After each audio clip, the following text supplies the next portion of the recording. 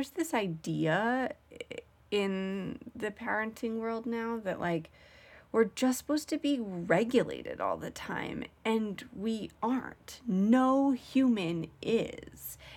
And it's going to ebb and flow, and you're not failing if you're experiencing feelings or reactions to any human around you or anything around you, including your child. You're listening to the Mindful Mama podcast, episode number 374. Today we're talking about helping your child regulate their feelings with Alyssa Blask-Campbell. Welcome to the Mindful Mama podcast. Here it's about becoming a less irritable, more joyful parent. At Mindful Mama, we know that you cannot give what you do not have, and when you have calm and peace within, then you can give it to your children. I'm your host, Hunter Clark Fields. I help smart, thoughtful parents stay calm so they can have strong, connected relationships with their children. I've been practicing mindfulness for over 20 years. I'm the creator of Mindful Parenting, and I'm the author of the best-selling book, Raising Good Humans, a mindful guide to breaking the cycle of reactive parenting and raising kind, confident kids. Hey, welcome back to the Mindful Mama podcast. I am so glad you're here. Listen, if you haven't done so yet, hit that subscribe button so you don't miss any episodes. And if you've ever gotten anything from this podcast, and I know you're going to today, please do me a favor, go over to Apple Podcasts, leave us a rating and review. It just helps the podcast grow. It just takes 30 seconds and it makes such a huge difference. I greatly, greatly appreciate it. In just a moment, I'm going to be sitting down with Alyssa Blask-Campbell, the founder and CEO of Seed and Sow, an organization committed to giving parents, teachers, and caregivers the tools to raise emotionally intelligent humans. That's what we want, right? She's an emotional development expert with a master's degree in early education. Alyssa co-created the collaborative emotion processing method with Lauren Staubel and researched it across the United States. She hosts the Voices of Your Village podcast. This is a fascinating episode. You're going to learn so much because we're going to talk about that emotional regulation piece, which is so important. And we talk about how birth to age 5 is when children form 90% of their brain and the foundation of their emotional intelligence in those years, how it can have an outsized impact on the rest of their development. So we're going to talk about what we should expect for emotional regulation. We're going to talk about how we're not supposed to be regulated all the time, and our kids aren't either. And the phases of emotional processing. This is going to be such a valuable episode. I know you are going to love it. So let's dive in with Alyssa Blask-Campbell. Are you struggling with kids fighting, yelling, and more despite listening to the podcast and reading all the books? Parenting can be so overwhelming and exhausting. You know, I see you and I have something that will help. Mindful Parenting SOS. I'm offering free live mindful parenting sessions starting Monday, May 6th. Basically, live mindful parenting lessons that you normally have to pay for. So if you struggle with getting your kids to listen, tantrums, misbehavior, and feeling the guilt of yelling at your kid, then you should definitely get your spot in Mindful Parenting SOS. I'll be there to answer your questions in person, and if you can't make it, we will have replays available. Don't wait to get your spot now. It's free. Go to mindfulmamamentor.com/SOS to register. That's mindfulmamamentor.com/SOS.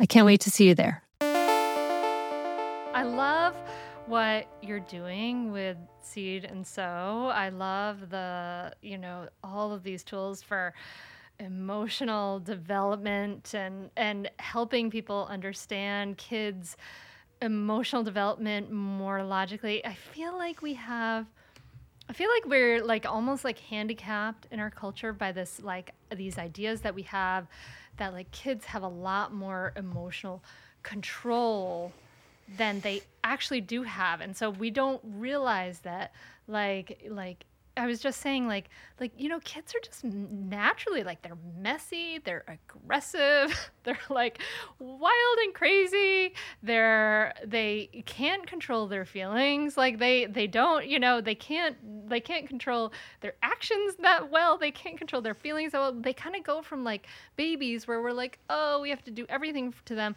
and then suddenly they're toddlers, and we're like, you should be able to get it together, kid. What's wrong with you?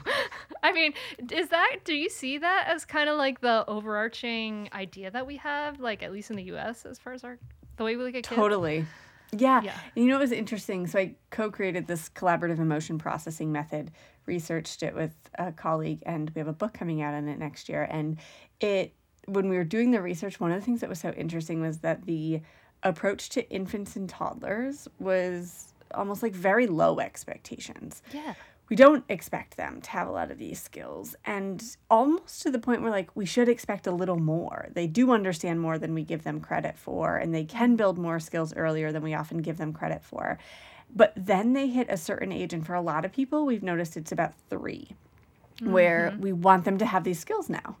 And we didn't teach them to them. But we just expect that by the time you're 3, now you'll have all of these social skills and empathy skills and regulation skills and all that jazz that we may not have laid the foundation for them to have.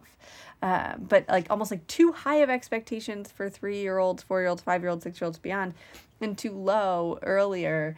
And, you know, you were saying that we expect kids to have like certain level of self-control often that they don't have.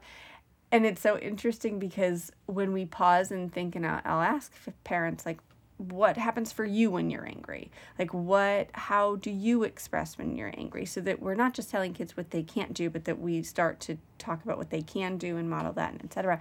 And how many of us aren't doing this in our everyday life, but then expect it of a kid? Yes. Yeah. Exactamundo. No kidding. Yeah, I know. We can't. Yeah, we almost like, I mean, it's so crazy. Like we're like, you will control your feelings so that I feel better, you know, and I don't lose in my cool, right? Like it's just such a backwards way of doing it because we're the ones with the fully developed prefrontal cortex, which is like the inhibitory part of our brain, right? Like they have like much less a chance, but that is the kind of, we don't realize it, but that is kind of the message that we send so often. Yeah. And we say a lot at Seed that it's not a child's job to get calm for us, it's our job to get calm for them. And if we feel like we don't have the tools to get calm for them in the moment, we definitely can't expect them to get calm for us. Yeah, exactly. I'm so with you on all of that. So we are here to talk about like 0 to 5, little kids, some of the things we should expect developmentally from little kids, some of the ways we can support, you know, little kids. I'll just call them little kids because I think that's better and funner than saying 0 to 5. But I'm curious about you. So you have a 14-month-old, but you've been studying this and for years. What made you personally so fascinated in little kids? Like, were you like, can I make like an armchair guess? Yeah, go ahead. Yeah, this will be fun. Okay. So if I had to tell the story about what it was, I would maybe think like you were like an oldest child who had to like maybe take care of younger children in a family situation and got really fascinated by it. I'm totally way off. Tell Hunter, this is so fun. I love this. No, keep it going. Maybe my guess is like you were not an only child. Anyway. I am not an only child. Okay, that is right, correct. Good. I got one thing. Yeah. Do you want to keep guessing? Because I'm loving this. No. Tell me the truth. Okay. Before I dig myself in too far. I am one of 5, but I'm number 4 of 5. So I have 3 older brothers, 1 younger brother. I grew up in the village, truly like in the village. I grew up in a small farm town. Oh no. No, okay, like the village in the sense of like it takes a village to raise kids, and everyone now we're like, okay, but where's that village? I really grew up in the village in that sense. It was a small farm town in Western New York and a low income town, and everybody really like pitched in to do life. And I got my corn from Allie Ty's farm down the road. Like, I started watching people's kids. My mom ran a home daycare that was, like, unlicensed, unregulated, basically to be a stay-at-home mom. She watched other people's kids. And so as long as I can remember, there were a million kids around. And I would come home from school to kids. And I remember being, like, in probably 4th grade and came home on a half day of school, and my mom had kids there that she was watching, and there was this baby, and I picked him up and was talking to him, like holding him above my head, and I didn't know he just had a bottle, spit up into my mouth. Ew! Yeah, but like this is just like, and I was in like 4th grade, right? And like these are it's just been my life. Like I've been around kids my whole life. There's not a picture of me as a child above the age of like 3 where I'm not carrying another child around, to the point where I'm like, maybe somebody should have been like, you're 5 and that's a newborn and I'm nervous. But yeah, no, you're it's like, just now truly... that I know what I know about 5-year-olds. Like, should I be carrying that newborn? Yeah, it's just truly been always a part of my life, being in a big family, but more so just being in a community where everyone really pitched in. I was 12 when I started babysitting, and like by 16 was like driving 3 kids in my car, and like always had a car seat that was in my car. And yeah, it's just really been in my life always. And went to college and got a nanny job while I was at college. Just the idea of not being around young kids doesn't make sense to me. That's amazing. Yeah.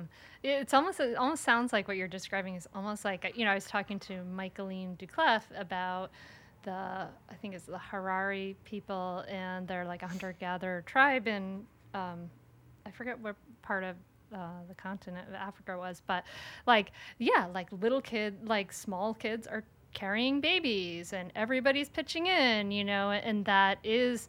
And it's so interesting to think about, because we have this idea of, like that we should be able to do everything on our own and all of this thing. And that is not how humans evolved to be. We're born so premature compared to every other animal species.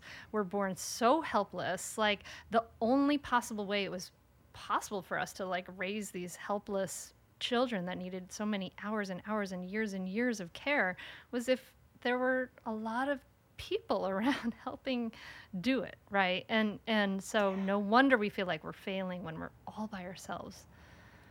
Yeah, we're not meant to do all of this by ourselves, or even like most of it. Yeah.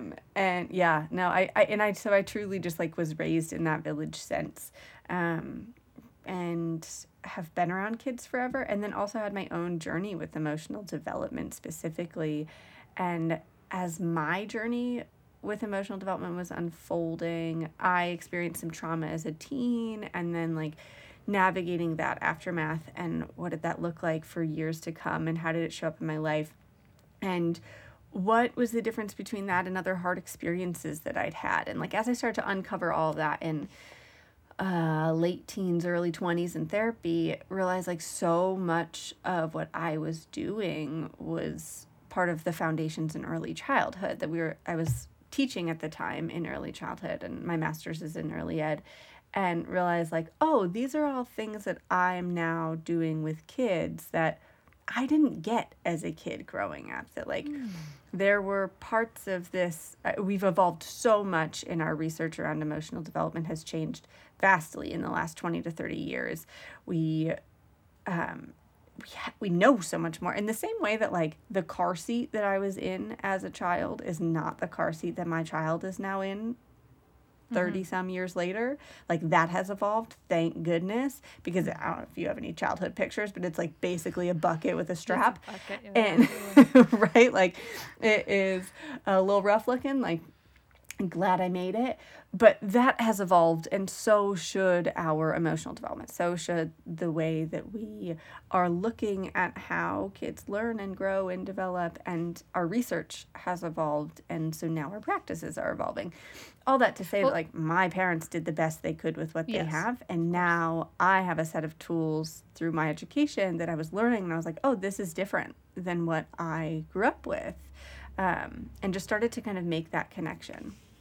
Parenting can be loud, stressful, and rough some days. And we want to be able to go to bed and take care of ourselves in a really beautiful way. And that's why I love that Cozy Earth is a sponsor of the podcast. Cozy Earth offers bedding products that will transform your sleep. The bedding is temperature regulating, which is like a huge sleep benefit, has superior softness, incredible fabric. and incredibly high quality. All the products come with a 10-year warranty. Truly, incorporating Cozy Earth products into your self-care routine can enhance your sleep quality and your overall wellness. You deserve to treat yourself to the ultimate in comfort and indulgence after all the day's craziness of parenting with Cozy Earth bedding and sleepwear. And it's a way to prioritize your self-care and sleep health. You deserve it. And here's an exclusive Mother's Day offer just for our listeners. Use the code MINDFUL35 for 35% off. That's awesome. At CozyEarth.com. That's coupon code MINDFUL35 for 35% off at CozyEarth.com. So my husband's had hair thinning issues for years, for a long time. It's not something he'd love to have, and he's done some things for it, but recently he started using Nutrafol, and oh my gosh, we have actually seen quite a difference. Did you know that for women, hair thinning happens in approximately 1 in 2 women? And if you're among them, I want you to know that you're definitely not alone. It's normal, but it's not openly talked about, and going through it can feel lonely and frustrating. But you can join over 1 million people who are doing something about it with Nutrafol. Nutrafol is the #1 dermatologist-recommended hair growth supplement, with over 1 million people seeing thicker, stronger, faster-growing hair with less shedding, like my honey. Physician-formulated with drug-free ingredients, Nutrafol supplements support healthy hair growth from within by targeting root causes of thinning, including stress, hormones, environment, nutrition, lifestyle, and metabolism, as they evolve throughout a woman's life. And while many supplements rely solely on ingredient studies, Nutrafol clinically tests final formulations to ensure their efficacy. In a clinical study, 86% of women reported improved hair growth after taking Nutrafol's women's hair growth supplement for 6 months. With Nutrafol, building a hair growth routine is simple. Purchase online, no prescription required, free shipping, and automated deliveries to ensure you'll never miss a day. See results in 3 to 6 months. Take the first step to visibly thicker, healthier hair. For a limited time, Nutrafol is offering our listeners $10 off your first month's subscription and free shipping when you go to Nutrafol.com and enter the promo code MINDFULPARENTING. Find out why over 4,500 healthcare professionals and hairstylists recommend Nutrafol for healthier hair. Nutrafol.com, spelled Nutrafol.com, promo code MINDFULPARENTING. That's Nutrafol.com, promo code Mindful Parenting.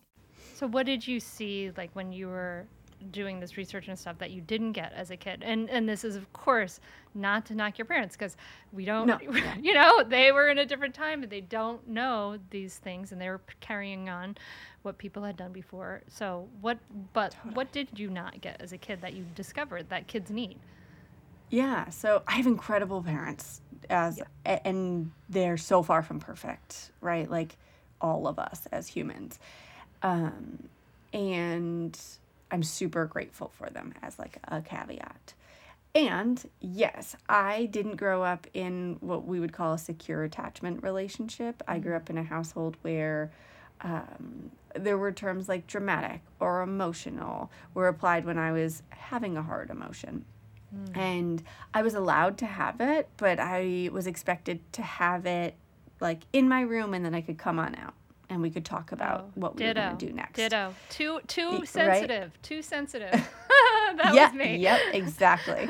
Exactly. And so I was allowed to have them. It just wasn't something they were going to be privy to or around. They were ready to talk about the problem solving, the conflict resolution part when I was ready for that, and I could take my time having a hard emotion. I just was going to do it in my bedroom, or I was going to be removed to the car if we were at like a public thing, or etc. And there was no discussion around coping for processing experiences. Because they weren't a part of the emotional expression, they were there for the problem solving, the conflict resolution. I developed, so when we're part of our method, it involves the phases of emotion processing, and there are 5 of them. And the very last one is problem solving or conflict resolution. And the first 4 are about connecting with the child and helping them feel safe and seen, which then allows their nervous system to calm so that they can access problem solving, conflict res, empathy, etc. And in those first 4 phases, my parents, number 1 was allow. They would allow me to have it. So they did that one. Number 2 is the recognition of the perceived emotion. So this would be like acknowledging the emotion that they're having, or that we think that they're having. Like, oh, you were working so hard on that and it crashed. It's so frustrating. Just validating and connecting over that experience and what they're experiencing. So I didn't necessarily have that part. And then security in the feelings, recognizing that it's okay and safe to feel this because it won't last forever. That all feelings are temporary. And this is where we see anxiety. When we don't have security in our feelings, we are often trying to run or to-do list our way out of it, or make it go away as fast as possible. And then it really is just like quicksand, where you just get deeper and deeper. It digs a hole there. And then the 4th phase is coping. And there are 2 different types of coping. We have coping mechanisms and coping strategies. And coping mechanisms are what we will automatically develop and turn to make it stop as fast as possible. It's what our body's designed to do, to make it stop, to have temporary relief, often turning to something that's going to elicit dopamine, that reward center of our brain. chocolate. So now it might... Chocolate. Yeah, chocolate's a great one. Chocolate, food in general, but chocolate has a decent amount of dopamine. So if you're looking for a dopamine hit, it's a great turn. Screens, distraction, ignoring it, like just trying to distract yourself and move on. My biggest dopamine hitter is shopping. I can fill a cart like it's nobody's business. I don't even have to check out. I could just fill that cart like there's no tomorrow. For some folks, it could be substance abuse or use. And anyway, so as a kid, it's often distractions, our biggest one that we turn to, or screens, where we will try and just like distract them out of it, or use a screen to get that dopamine. And then coping strategies are going to produce serotonin or oxytocin. So oxytocin being that like love, feel-good hormone, serotonin calming the nervous system. And these, you'll often feel that emotion, or you'll have the experience, the nervous system experience, for a little bit longer. Dopamine has a faster reaction. So like you can numb it pretty quickly with dopamine. Or the coping mechanism versus the coping strategy might take a minute longer. You might be in that feeling and then you start to feel some relief. So this could be taking deep breaths. It can be moving your body with young kids. It can be like doing big jumps or jumping into a pillow pile, or I'll do like a race with kids sometimes. Like, oh, I'm not ready to figure this out yet. Let's see how many frog jumps it takes us to get to the bathroom door and back. I bet we can do it in 10. What do you think? And then we're going to move our bodies and move that cortisol or adrenaline. And then once we're calm, and then we move on to that like problem solving, conflict resolution, etc. And the other form of moving your body would be vestibular input, which is that like swinging, going upside down, moving the plane of your head. So big body moving the plane of your head, or like taking deep breaths, having some sensory deprivation or down regulation, removing yourself, having quiet space. Nice. I always touch my toes. It's like never thought of it as like a vestibular thing, but like I always think of it kind of like sort of in the, I guess, the yoga terms of like a folding forward is like a calming method, you know, like it's like, and I just, to me, it feels like a release, like stuff falling out of my head. Yeah, no, I love that. That's ground. A great one. That's a great one. Yeah, and so as a kid, I wasn't given coping strategies. I wasn't told, like, here are things you can do to calm your nervous system so that we can talk about problem solving. It was just like, yeah, go, and when you're ready, here's where I'll be. I don't think any of us were. Like, it's generationally, like, none of us were. And, you know, we still have some major people, like, on TV who are saying, kid, go by yourself and just calm down, like without any strategies, right? It's like, it's frustrating to see. So frustrating. And yeah, I guess like it's triggering for me because I'm like, no, I know what that looks like down the road, and you have to build all these tools as an adult, and you end up just numbing through emotions in your teens, Alyssa.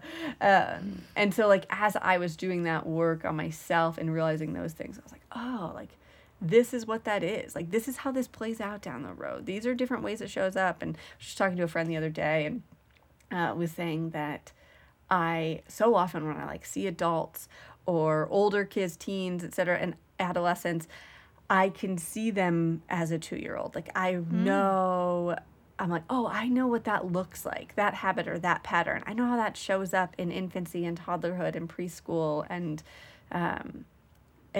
it's so interesting, like now seeing like even my own habits. I'm like, yep, and I know what that looks like when they are young. I was just consulting with a teacher the other day who's been in the field for 30 years in early childhood, and she was asking about this. We have a professional development program for teachers. We support teachers with this work. And she was asking about a kid in her class. She was like, I've just never seen this profile before. Like, this is so new. And the kid's like 3 or 4 right now. And I was like, is this how it showed up in infancy and in toddlerhood, et cetera? Did you see these behaviors? And she was like, nail on the head.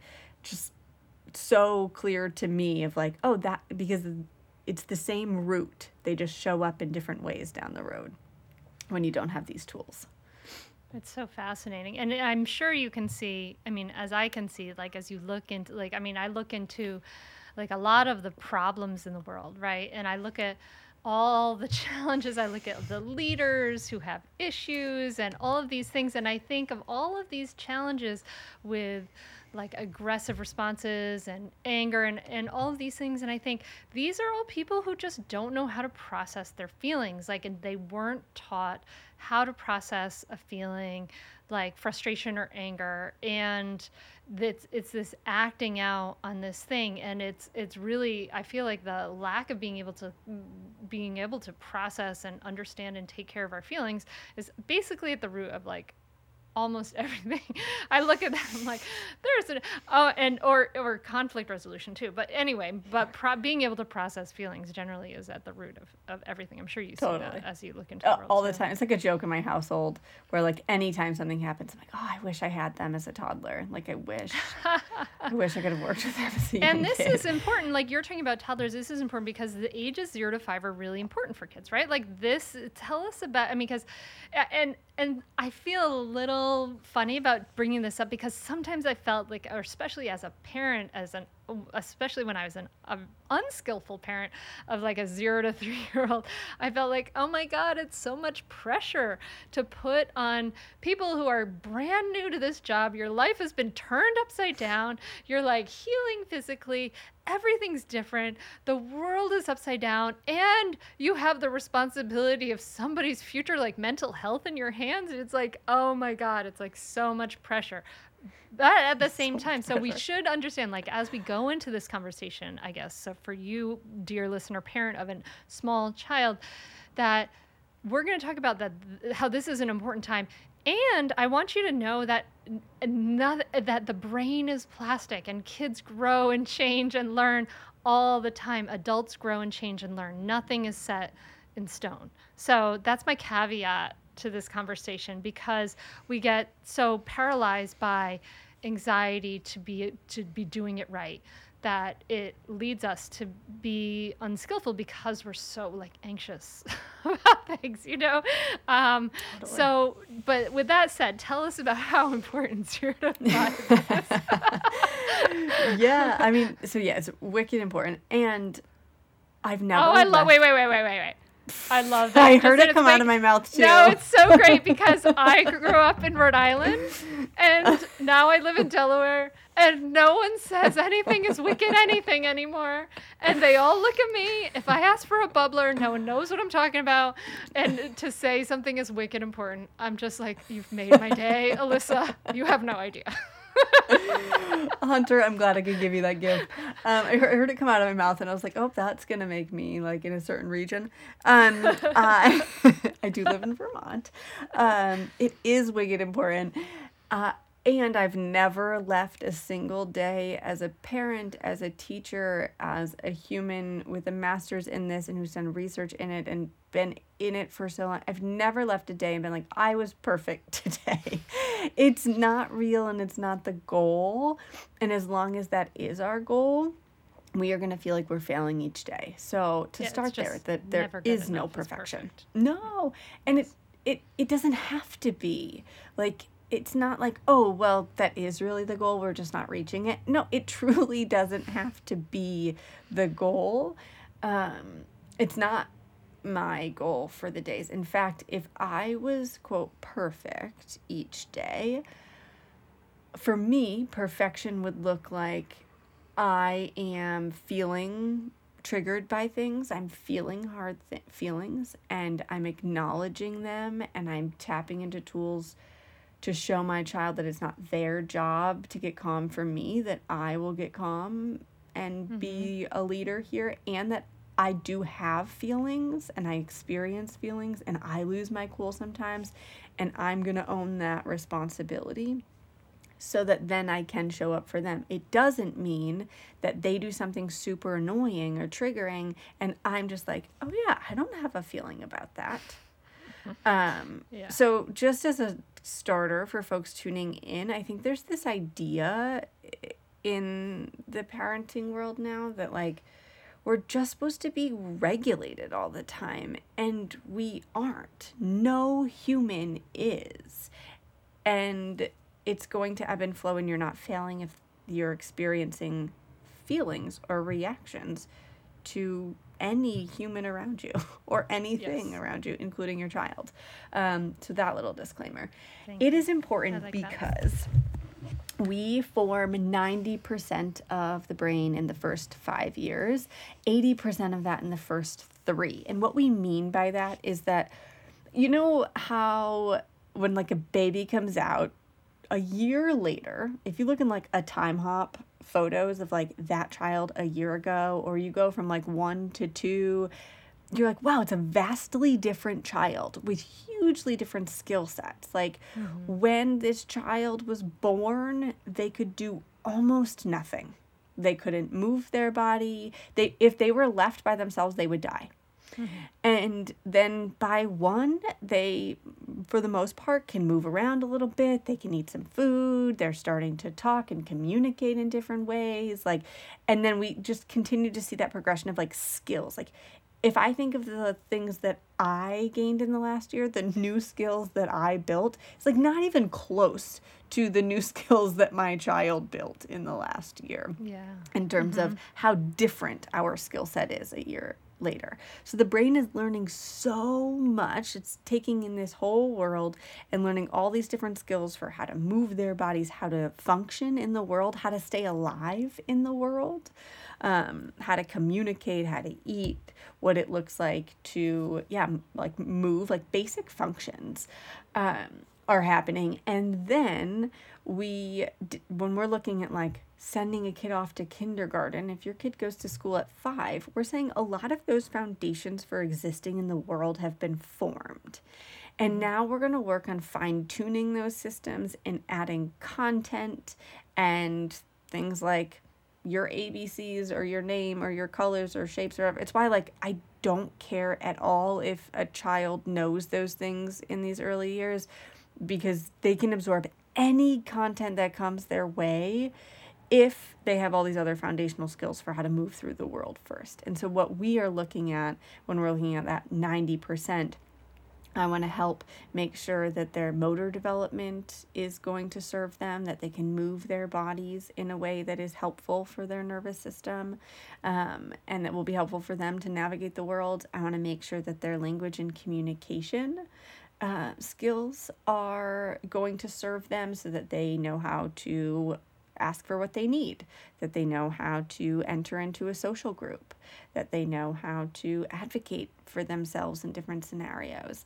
I am looking at their nervous system regulation is my most important probably, of like what is happening in my body. You were talking about adults not having these tools for emotion processing, and I would even go one step back and say that so many adults don't have tools to recognize what's happening in their body, that until they're exploding and then looking back on, right? Like reflective practice is a great tool. And what we want to start to build is what is happening in my body when it's happening or when it's building, or I just felt that rush of cortisol or adrenaline. Where do I feel it in my body? How does that show up? And when we're working with kids in this, we have kids who can start to notice this when we're consistently working with them in toddlerhood, where they can squeeze their fists and let them go because we've acknowledged like, oh, I see that you're frustrated. Your hands are so tight and your shoulders are up to your ears and your voice is getting so loud. Gosh, you sound frustrated. I'm going to squeeze my fists with you and let them go, and bring my shoulders up to my ears and let them go. And like helping them build that body awareness of what's happening in my body. And then the tools for how do I regulate it? How do I calm it? When we are sending kids into kindergarten, they can have a lot of tools for self-control, but the foundations for self-control are self-regulation and self-awareness. You can't regulate what you're not aware of, and you can't be in control of a body that's dysregulated. And so when we're focused on with emotion processing and emotional regulation is first going to start with that nervous system regulation. And it really, really just begins. So when parents are tuning in, if they're like, where do I start? Start by acknowledging what you see happening in their bodies. Whether they are an infant, a toddler, a 3-year-old, a 13-year-old, showing them what's happening in their bodies starts by us acknowledging that and helping them start to tune into like, oh, in the same way that if we said you have butterflies in your stomach, we know, oh, that feeling, and you know, I'm feeling nervous or excited, starting to help them build language around what that looks like for different emotions. What does it feel like in your body when you feel frustrated, or when you feel embarrassed, or when you feel sad or disappointed or excited or happy or left out? How does that feel in your body? And starting to help them tune into that. That's what I'm looking at in that 90% early years component. Yeah, because if we can do that, we can have the awareness. We can I know anything. it's really is the foundation of everything, and it's so mind-boggling to think about this, because it was something that we were completely blocked from talking about for how, at least in the Western culture that, you know, led to the United States millennia, I'm sure, you know, and it's so essential. It's interesting. It's like, I feel like our sort of emphasis on sort of like our mind states and our, you know, the stories that are in our head and cognition has led to this kind of blocking of this understanding of being in our body, that we are an embodied people, and that blocking has led to just so many problems and all of these things that we have to relearn as adults. I mean, that's what we work on all the time in mindful parenting, is like being aware of the sensations in our body, being aware of our feelings, acknowledging our feelings, right? Doing all of these things so that if we can do it in ourselves as parents, then we can also do it for our kids. And that modeling of just, you know, I'm feeling X right now. I mean, it's interesting as we talk about it, because it sounds to me at this point in my life like so simple, but it's something that just has not been embedded in the culture that we are. I mean, I guess you and I, like, and many people are working on bringing back into the culture, but it's still not terribly mainstream yet. It's so fascinating. As parents, we know that there are so many things in life that we have to compromise on. But when it comes to your health, there is no compromise. So don't go back to that doctor that doesn't really listen to you. Instead, check out ZocDoc. This is a place where you can find and book doctors who will make you feel comfortable, listen to you, and prioritize your health. And you can search by location, availability, and insurance. So literally, there's no compromises here, because with ZocDoc, you've got more options than you actually know about. ZocDoc is a free app and website where you can search and compare highly rated in-network doctors near you and instantly book appointments with them online. The typical wait time to see a doctor booked on ZocDoc is between just 24 and 72 hours. That's it. You can even score same-day appointments. Go to ZocDoc.com/mindful and download the ZocDoc app for free. Then find and book a top-rated doctor today. That's ZocDoc, ZocDoc.com/mindful. ZocDoc.com/mindful. I want to tell you about a great podcast that you should check out, especially if you ever deal with any school system, which you probably do. It's called Understood Explains. This season of the show is hosted by teacher and special education expert Juliana Urtubey, and it's all about how to navigate individual education plans, also known as IEPs. And this season of Understood Explains covers topics like how to tell if your child needs an IEP and busts common myths about special education. So I checked out the episode on the difference between IEPs and 504 plans because my daughter Maggie uses a 504 plan, and it was really, really helpful. It went over all the differences, which one's better, how to get them, different myths and what your rights are, all kinds of different things that you should understand if your child may need extra help in education through an IEP or a 504 plan. The tone is super helpful, friendly, and smart. I highly recommend you check it out. To listen to Understood Explains, just search for Understood Explains in your podcast app. That's it. Understood Explains. Yeah, and I think we bring a lot of stories, and we see this a lot in work with parents around if I'm helping them calm their body, am I telling them they need to stop expressing? Like, am I trying to make this emotion stop and not letting them feel? And I think there needs to be a conversation around the nervous system regulation versus emotional regulation, and that they're different. When we're looking at those first 4 phases of emotion processing, we're looking at nervous system regulation. You are going to still feel afterwards. So you're going to have the emotion. If I'm feeling sad about something, me building awareness of that like brain hijack where I don't have access to my prefrontal cortex and I'm in that feelings part of my body and my brain, and regulating that so that I can regain access to my prefrontal cortex doesn't take the sad away. So after we calm our nervous system, after we calm our bodies, we'll still experience the feeling. And that's where I think like a lot of folks, there's like hang up around this of am I like rushing the emotion away if I help them tune into their body and calm, if there's this emphasis on like feeling calm or feeling safe. But also then afterwards recognizing that like once they're calm, our work isn't done. Now they have access to their whole brain. Now they're in a space to do the emotion processing work. It's not just the nervous system regulation. It's then the emotional work around, all right, now you experienced this feeling. You experienced sad, or you were experiencing disappointment or embarrassment. And let's dive into that now. Now we go into that part. Does that make sense? I think that makes sense. Yeah. I mean, it's kind of like you're saying, like, let's, when the nervous system hijack leaves us no, like, cognitive, no ability for sort of like the upper brain, for the lack of a better word, to process everything. When we can, get out of nervous system hijack, then we're able to then kind of process with our cognitive brain what those things. I mean, it's interesting. I would love to have someone like Lisa Feldman Barrett in on this conversation right now to say, because she talks about sort of that graph with the different vectors of like, feeling intensely and positive and versus negative affect of the feelings, and sort of like a lot of sensation versus like slowed down sensation.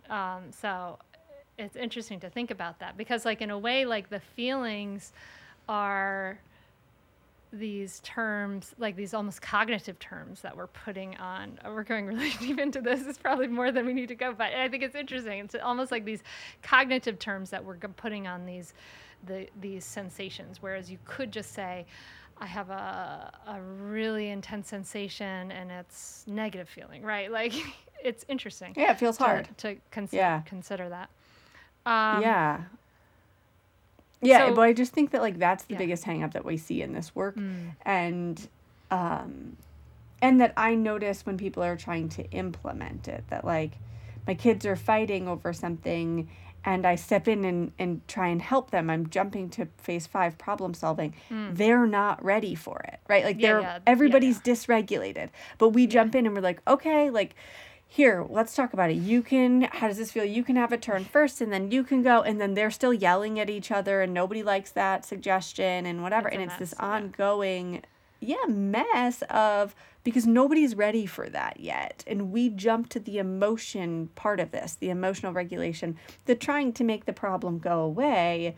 And in actuality, I just want to shift back to like back to the basics of acknowledging what's happening in their body, what they're feeling, supporting them with tools to calm their nervous system so that we can do that. Yes. And at first for kids, it's frustrating because they're like, no, solve my problem. Like this is, I'm annoyed by this thing. And we go back to, I would love to help you when we're calm and ready. And so I'm going to walk through how to get to that point when you're ready. And there's no rush. You can be in it for as long as you need to, but we're not talking about conflict resolution or problem solving until we're there. Yeah, I love that. I would love to help you when you're calm and ready. I mean, that's such a great phrase, dear listener, that you can grab right there from Alyssa. I love this. So in this age of 0 to 5, there's so much, we need, this is an essential task of that age for us to help be teaching. We have to practice it ourselves, right? Because we're going to get dysregulated. And then we have to help our kids regulate their nervous systems. We want to acknowledge and allow all those things. When we think about this age of 0 to 5, what are some of the things that, one of the things that I think is interesting, like we look at, a lot of us traditionally look at behavior, we look at, bad behavior or misbehavior, but we know that behavior is like an expression of needs, right?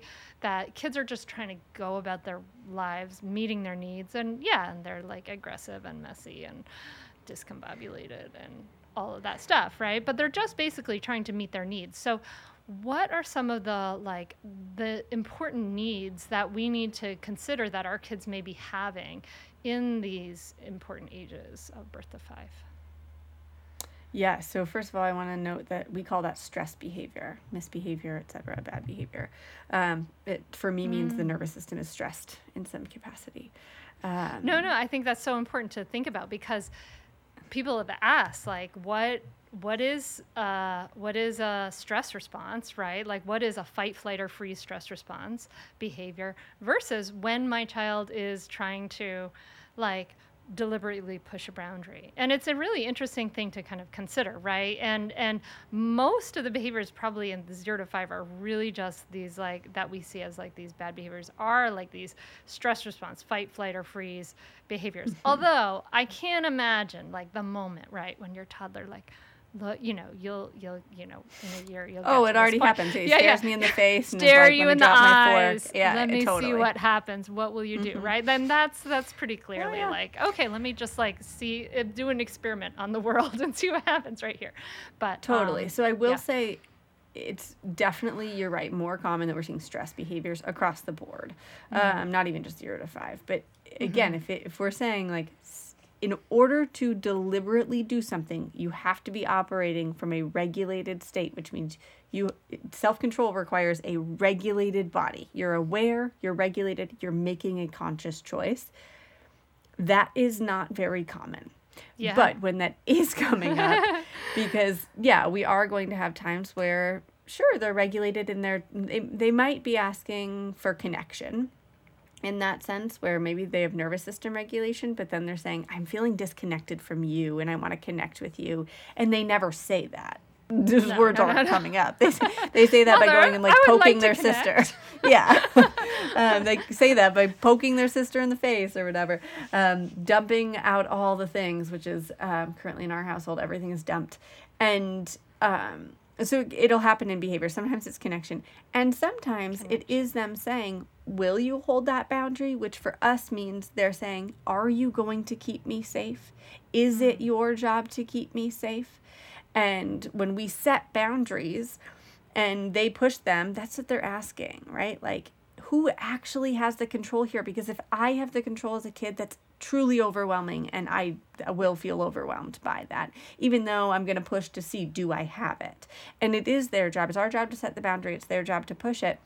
And it's their job to push it when we're sick, when we're traveling, when grandma's in town, when so-and-so's, when anything's different. It's their job to say, is this still the rule? Is this still the boundary?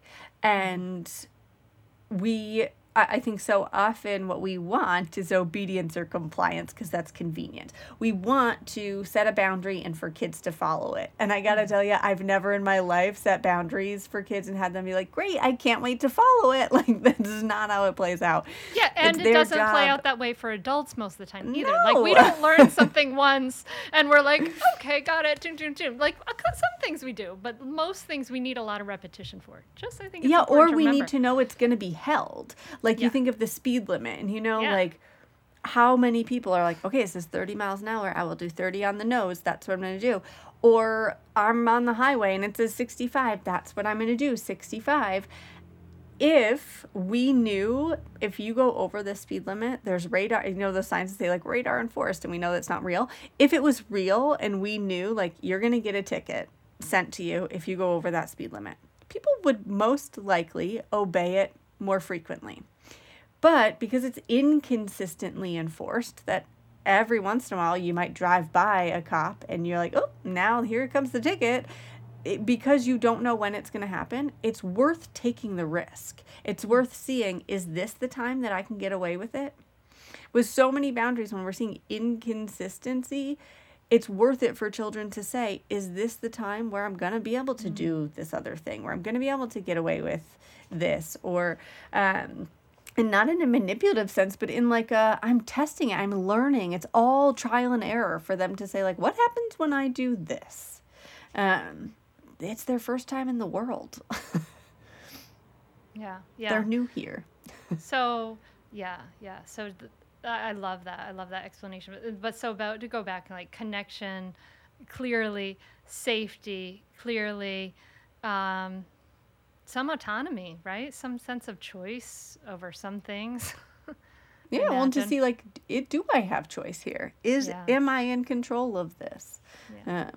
Yeah, and when we're doing choice, we do choice theory. So we do 2 options, both of which, this is the kicker for adults, both of which are fine for them to choose. So if I say, I'm going to set a timer and in 5 minutes we're going to leave the house, if you want to put your shoes on by yourself, go ahead and put them on. When the timer beeps, if your shoes aren't on, then I'll put them on you. I'm not, when the timer beeps, angry at them that I'm putting their shoes on. That like, that was a fine choice for them to make. They get to make one of these 2 choices.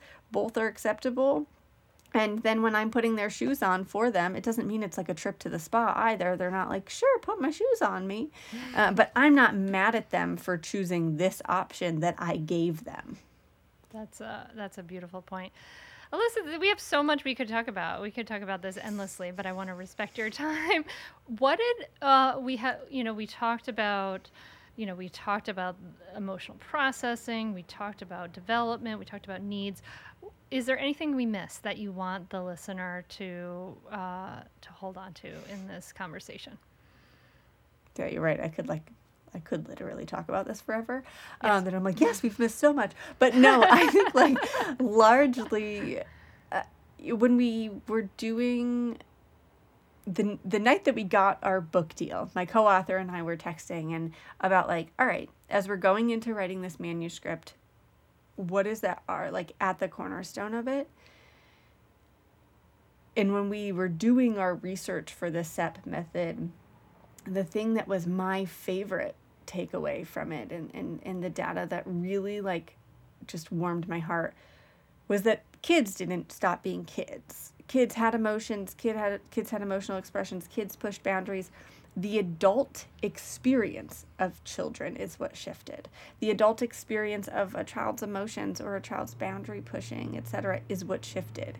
And so when again, like back to the manuscript, that's what it came back to, is that what we want our impact to be around is the adult experience of children and their emotions and how they move through the world, to shift away from things like they're being manipulative or they're intentionally doing these things to drive me bonkers, into they want to feel connected and loved and worthy and seen, and they're using all the tools in their toolbox at this moment to do so. Yeah. And it just takes the, it's not personal. It's not trying, no child is trying to get you. They're having a stress response. They're using their tools. They're just really undeveloped, wacky, beings. They're learning how to connect. They're learning, right? They're learning. Yeah. They're learning, and we're learning with them. Yes. Yeah. Well, thank you so much. It has been such a pleasure and a joy to talk to you. Where can people find out more about what you're doing? Totally. Thank you. Thank you for having me. I could get nerdy with you forever. This is so fun for me.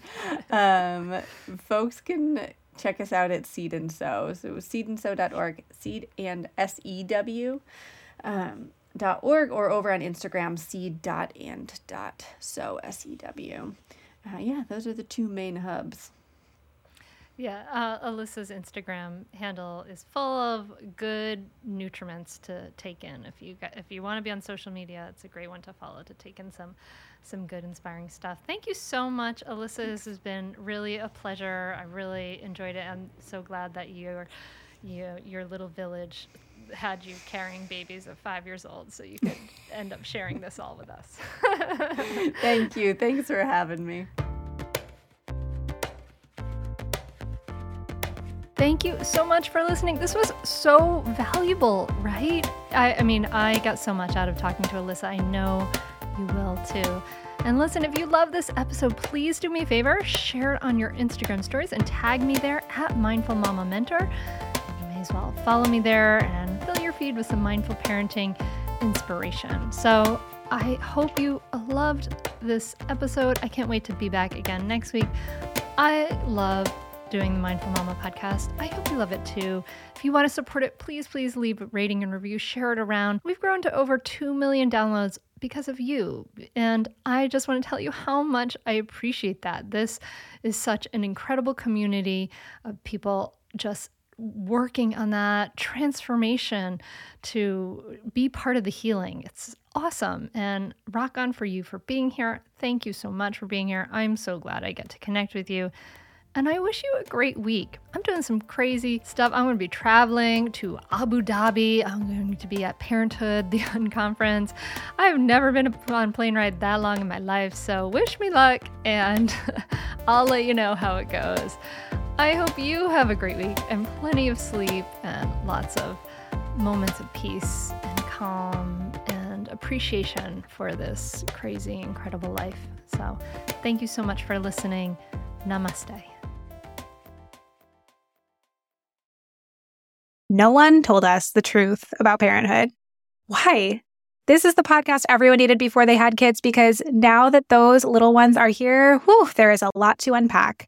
I'm Rachel Shepardota, and I am your host for the podcast No One Told Us, where we tell the truth about parenting and let you in on all the stuff you really should have known about before having kids. I am the founder of Hey Sleepy Baby, but this podcast is so much more than sleep. We'll be diving into all the topics that you really care about and need to know while you do your best job raising those adorable, tiny humans. Our goal is to just make you feel less alone and less overwhelmed. There are so many things that no one tells us before becoming a parent, and I think that we should really pull back the curtain on becoming a first-time or second-time mom or dad to share the good, the bad, and the ugly. We'll have a little education, a little fun, and a whole lot of heart that goes into each and every episode. So join me and our amazing guests each week to hear us talk about what no one told us.